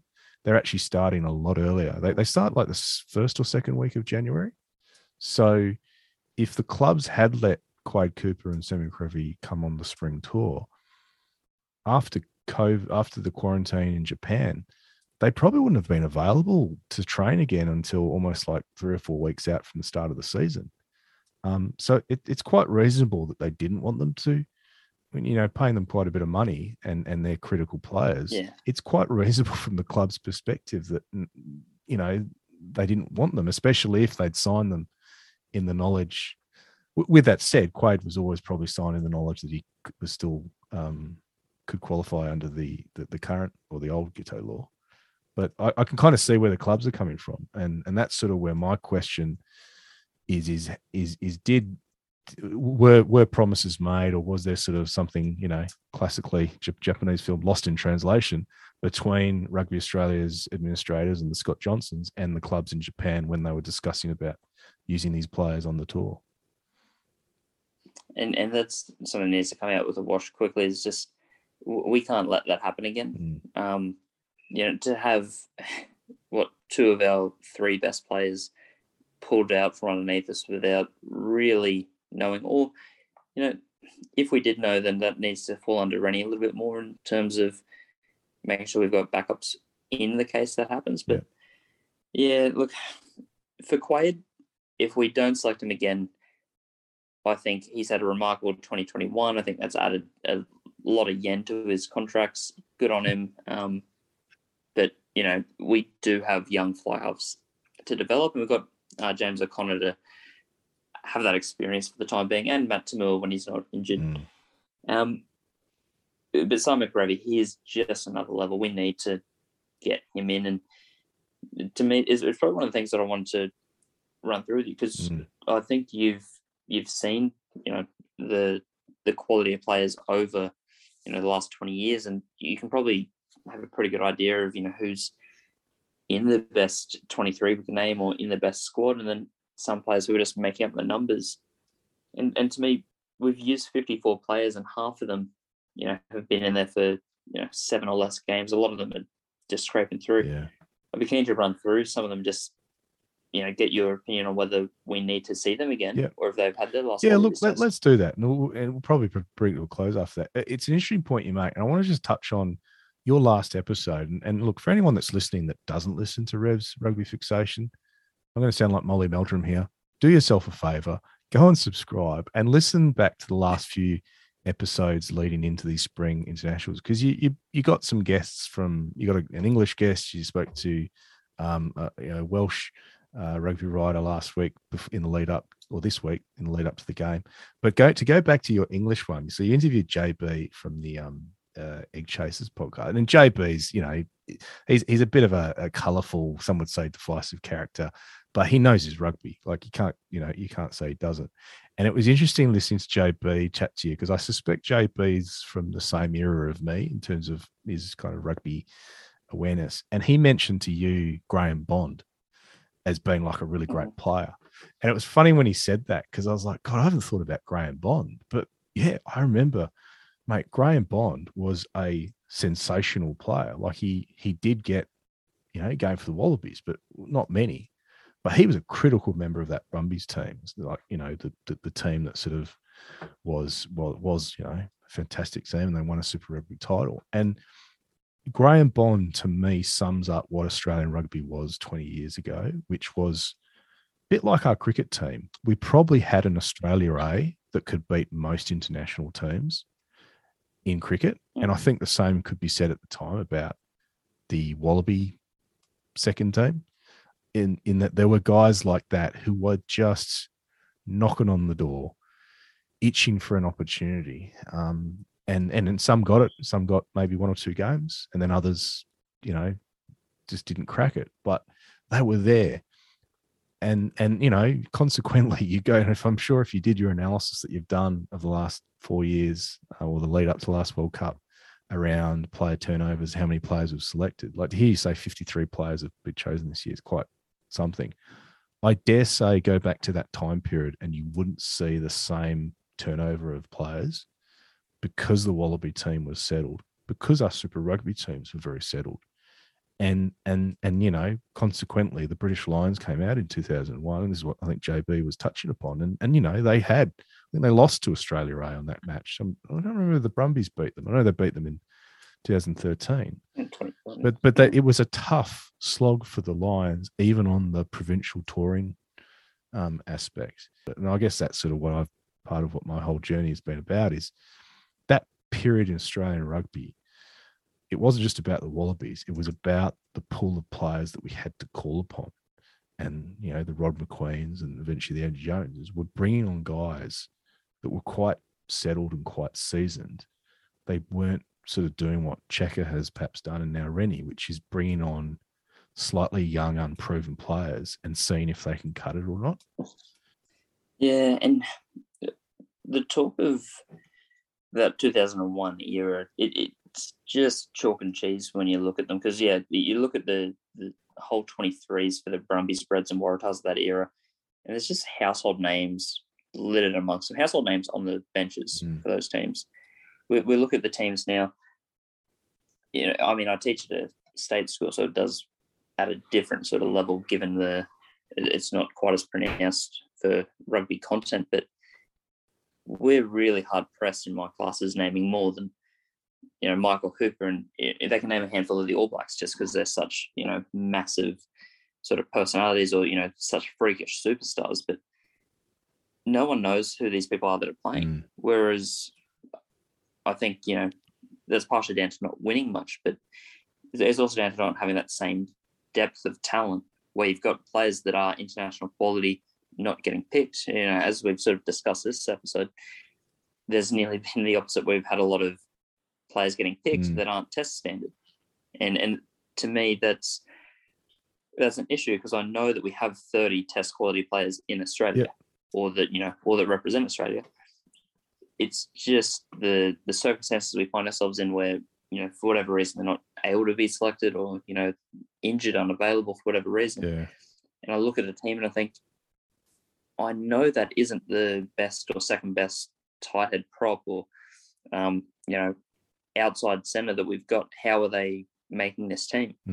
And, to me, that's something we're closing in on. I think we're dangerously close to getting that right, but I do think it's a make or break moment over the next year as to, how much we actually get those players minutes together. Let's run through the list here. I'm curious to know numbers or what names you're wanting to look at. And I'm For gonna these- I'm gonna pour another. I'm gonna put the last whiskey to bring us home, the home stretch. And Look, and I think that's a smart call because you might need that for some of the names. So, as mentioned before, so this is from last year and this year. Dave Rennie's named 77 players in squads, but there's 54 that he's used. And out of the 54, 27 of them have played 7 or less fixtures. So I'll just rattle off the names, and just as I go through, just because there's a few of them, just a yes or no as to whether you want to see them in Wallabies gold again. Yep. So starting the list, they'll probably go from better to worse just based on the numbers, but Matt Tamua. Why did you start with Matt Tamua? I love Matt Tamua, and I always have. At this time last year, I thought he should be made captain or vice captain, and we should be building the team around him. He just didn't fire with the Rebels at all. So, if I'm being honest, I'd probably say no. This is the thing. I'm gonna. This is the caveat for. I'm not gonna do this for each player. This will be forever. I'm going to put my emotion to the side. My emotion says I'd love to see Matt Timmer make a comeback, but if I'm being critical and objective and looking at who are the best players to take us as far as possible in France in 2 years' time, I don't think he's in it. So I'll say no. Yeah. And it's probably a good point because, a lot of these players, if I was in the same position, I'd have all these asterisks and, in this circumstance, but I do like them or respect them for this. Yeah. But and this is the tough bit for Rennie is he's got to be quite cutthroat. Yeah. Are you going to do 53 names, or are you just going to handpick a few? No, okay, right, okay. Yeah. I was going to say, otherwise I have to go get another bottle of. I have to dip into the Scottish whiskey. Just into the good. So this will just be the players that haven't played many tests for Rennie, but they've been given time, and we just want to see if they'll play again. So Filippo Dungunu, does he play again? No. Oh, nice. Lockie Swinton. Yeah, I think he does. I think he's played himself into contention to be in the squad. Yeah, these next two are probably a bit of a double whammy because they're both super experienced, super seasoned, but they haven't played much recently because they've been overtaken. So Scott Seo and Rob Simmons. Mate, I'm actually going to say no for both. Yeah. And again, I think they've been supplanted by younger guys that are proven themselves. Yeah. Rob Leota.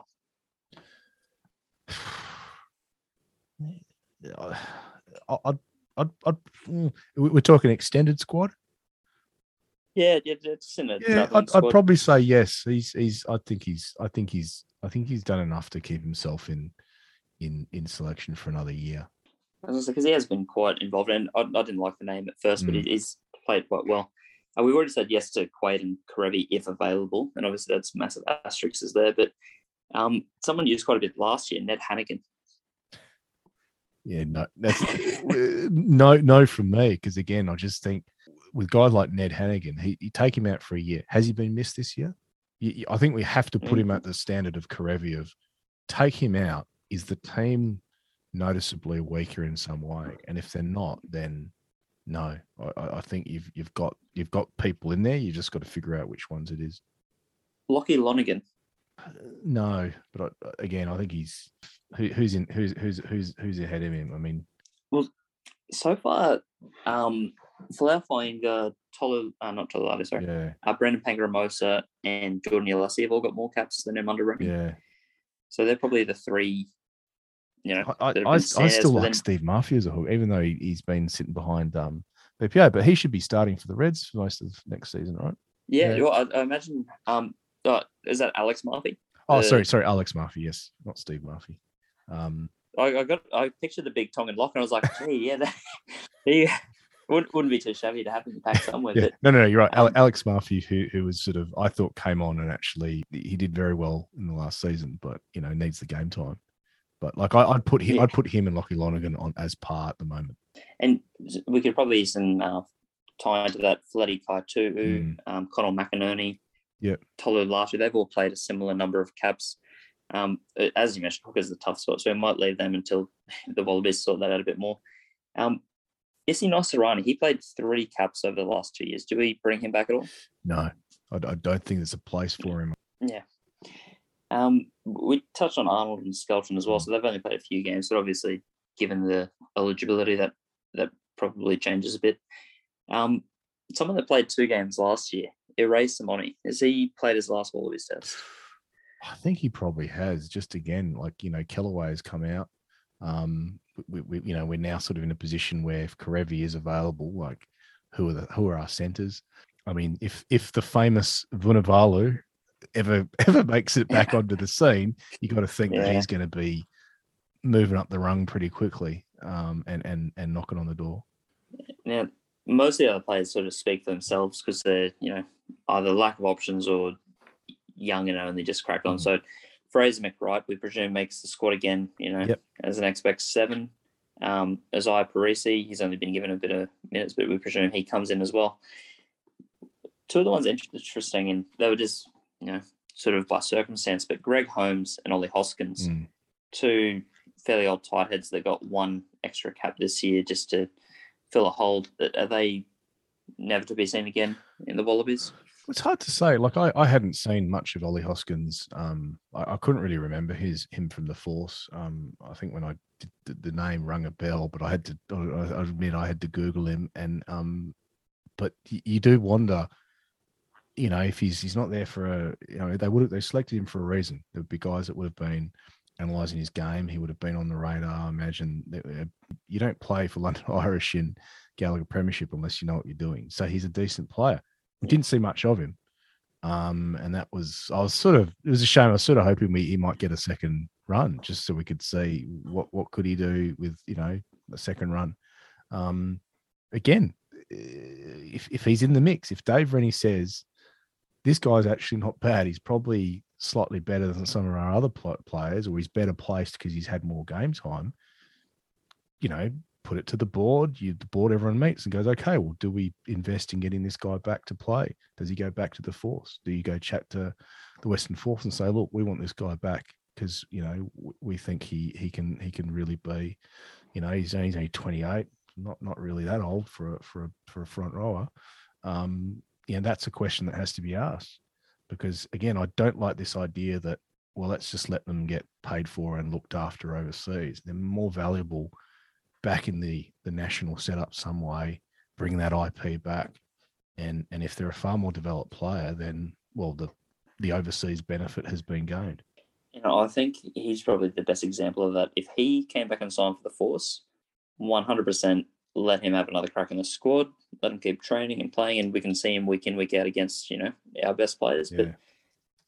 But again, it just calls for that reason. We need to get that that new rule established ASAP as to who can actually make this team. I've just Googled Ollie Hoskins' 2-year contract extension with London Irish. This is dated November 2019. So, you know, look, unless I'm not doing this correctly, this could be his last season on contract. Like, he could be off contract in 4 or 5 months' time. So we need either Tim Sampson, we need Scott Johnson, or maybe even Craig, if we can get at Balumba on Twitter to start chasing down Ollie Hoskins. Hashtag bring back Ollie. Bring back Ollie. Get that sea of blue just pumping that a little bit louder. Brilliant, yeah. Look, some of the other players, like, they do speak for themselves. Unfortunately, on the list is Dane Haylett-Petty, who made the 1 cap last year and has unfortunately had to retire, because what we would give for an experienced fullback like him, you know, just having the squad. But one of the ones that's interesting, and in a similar vein to Irae Simoni, is Lalakai Foketi, who made his debut this week. And you know, made a really nice ball and all tackle, and, you know, in the limited game time looked all right. Is that too soon to call on him? No, I mean, look, he's going to be around, right? So he's not a. I guess sort of my thing is what are we looking for in our centre combinations, and that's sort of like, I think I've spoken to you guys about this. Like, my preference is actually to have a 12 who's almost like a second playmaker.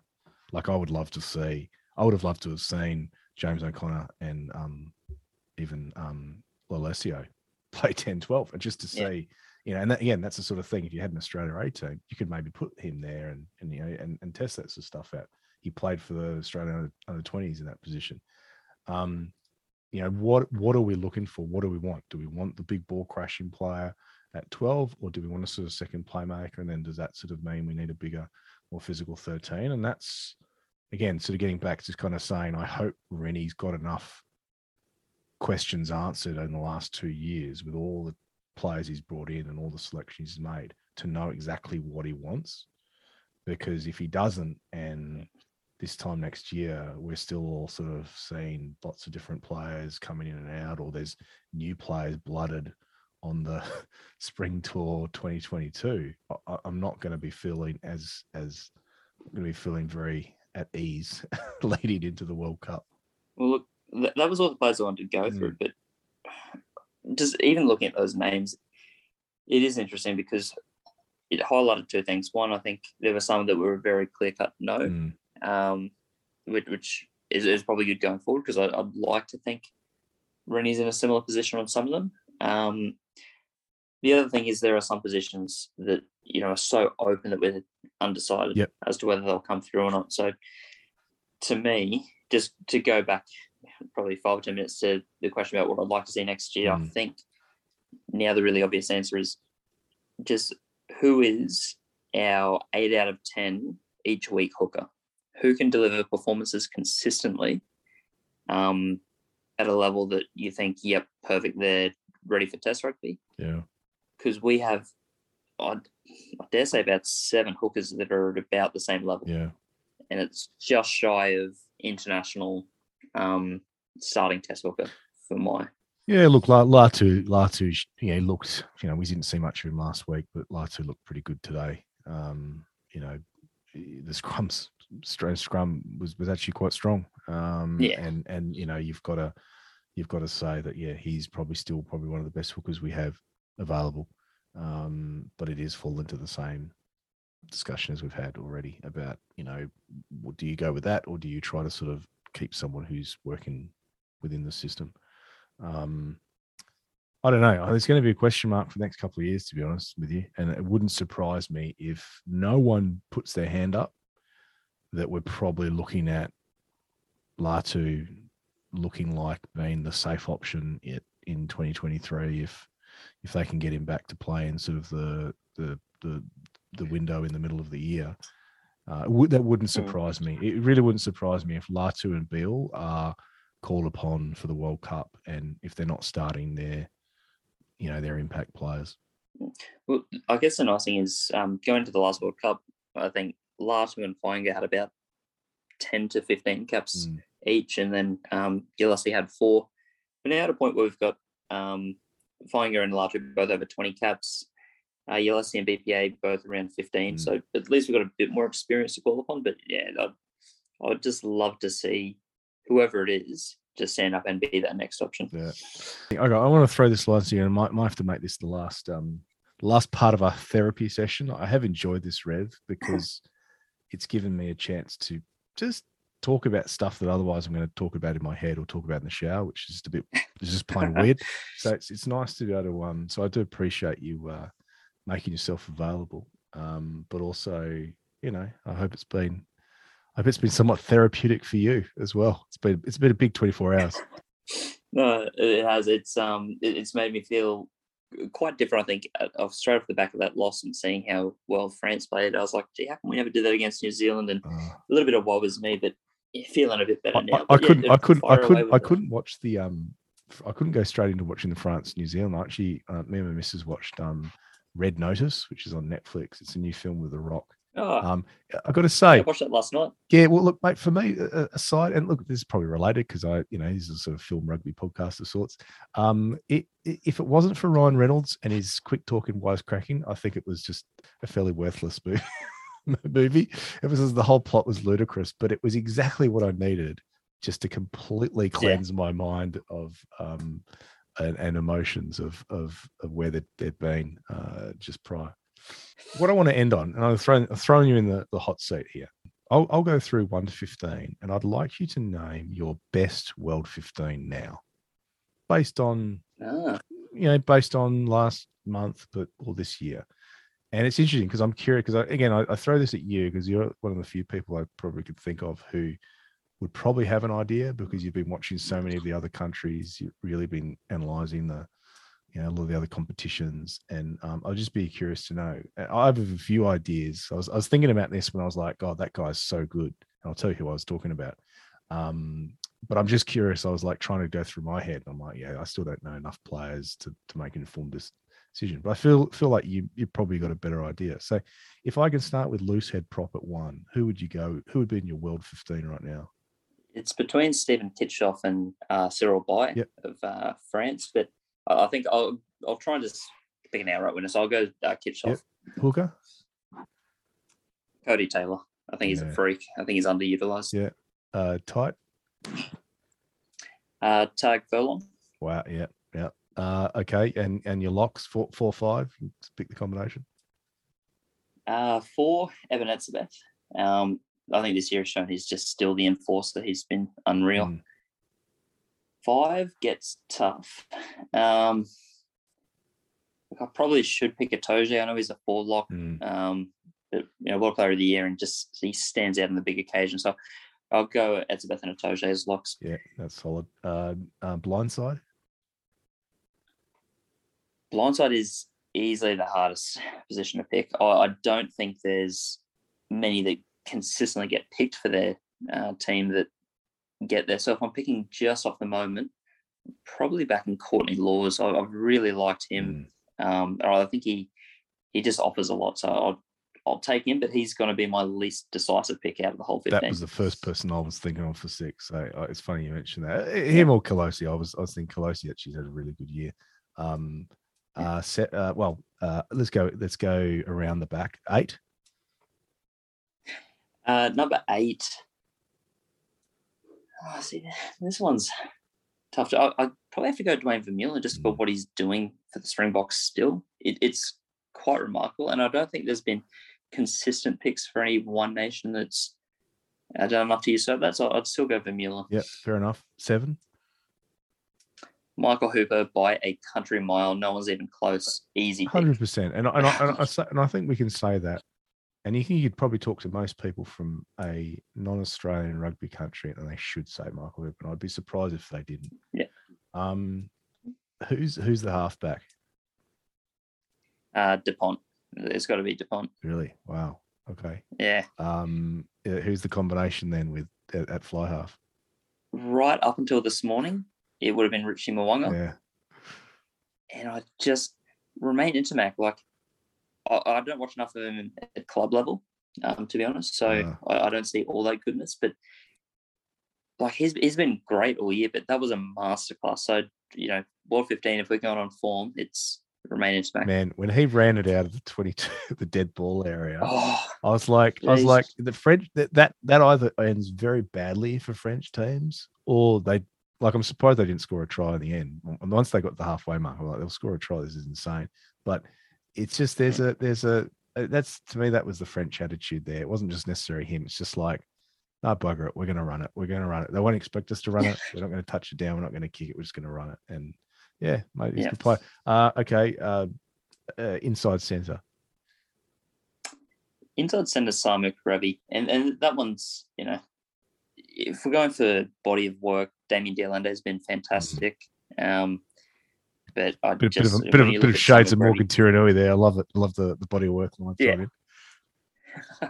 I think it'd be remiss of me not to mention that when I can just pay homage to the rugby ruckus. But I think Karevi's just, when he's playing, it is worlds apart from whenever he's not. Fair play. Outside him, 13.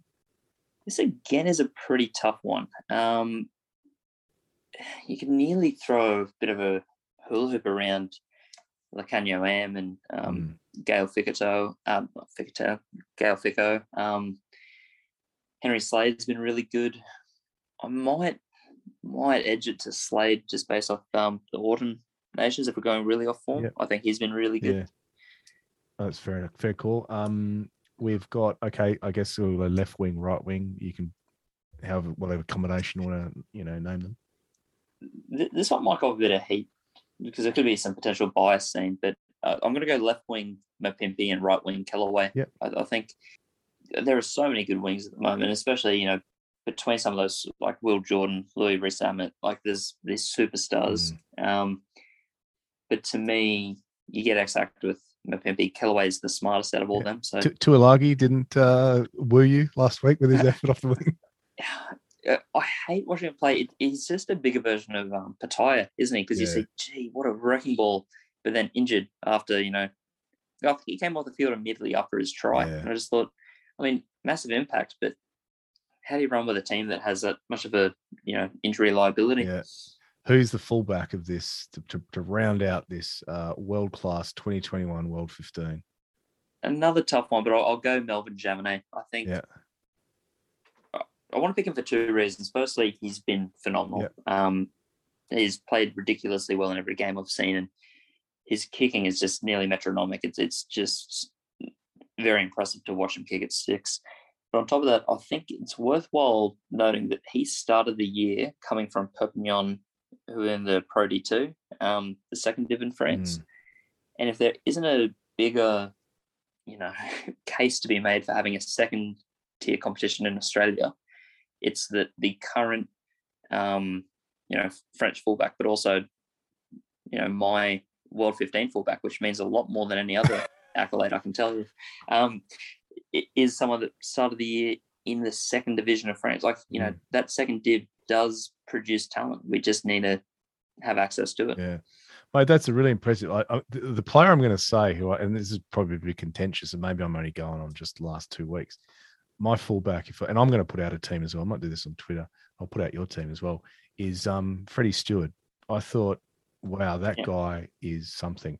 He actually reminded me of Israel Folau, just the way that he was taking the high ball, but the way he was moving through contacts, and like he's really tall. He's over 6 foot, like he's a really tall guy for a fullback. Yeah. But it's just like his ability in the high ball is such an asset. And you forget how much of a strength that is. And you look at guys like Beale at fullback, and Beale's great, but he has to take a chest mark. He's not the biggest guy. He can sometimes get out jumped. And anyway, I was thinking I'd probably, if I had a World 15 now, I'd start with him. But there's so many other players around. Mate, that's a sizzling team. I love you've gone with little French mid-course in the middle there. At the moment, in current form, it's a pretty good selection. I think it's probably a fair reflection of how strong the teams are across the board. Is you can nearly get players from any of the top 8 teams, and they're not looking too out of place. I think I represented everyone in the top 8 except maybe Scotland. So I thought Finn Russell might crack a mention, but it's a hard one. I mean, Hogg is probably would be a contender for fullback as well. Definitely, and Chris Harris at 13, doing Van der Merwe and there's a lot of good players in there. It's becoming increasingly hard, which is a good thing. It's more good quality rugby to watch. Yeah. Well, mate, look, I appreciate the chat. We'll see what happens in the next week or two. I dare say there'll be, even though there won't be much rugby getting played, there may be some things that will happen in the news. There always is at the end of a season. There's always and hopefully a positive one. But there'll be something. I think certainly as rugby fans in Australia, we still need a few questions answered by the start of next season around things like Wallaby eligibility and what are they going to do to try and sort of make it easier for our players to sort of perhaps access more game time and get that get that development they need. But mate, really do appreciate it, and I hope that you can go into the rest of the weekend and the next week with heads held high. At the end of the day, we held Wales and almost won with 14 men, which for me was I still love it when the players step up, and I think they did. I do feel that this team is trying to play as best as they can with what they've got.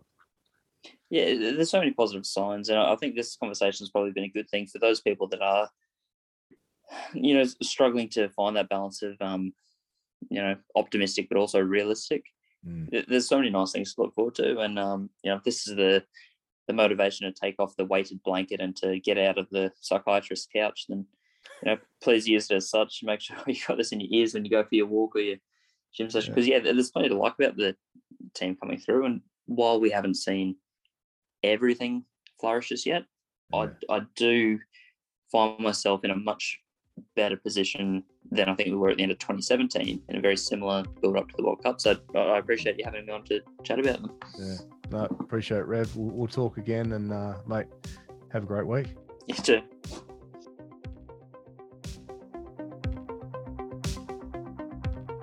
This is the Gold Digger podcast series, a spin-off from the new feature documentary film, Gold Digger, The Search for Australian Rugby, which will be coming out very soon. Brought to you by me, director and host Matt Durran.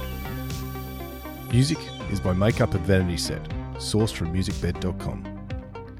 Check out our Facebook page at facebook.com/golddiggerrugby and follow us on Instagram for pretty pictures and Twitter for banal chatter. Till next time, keep on digging.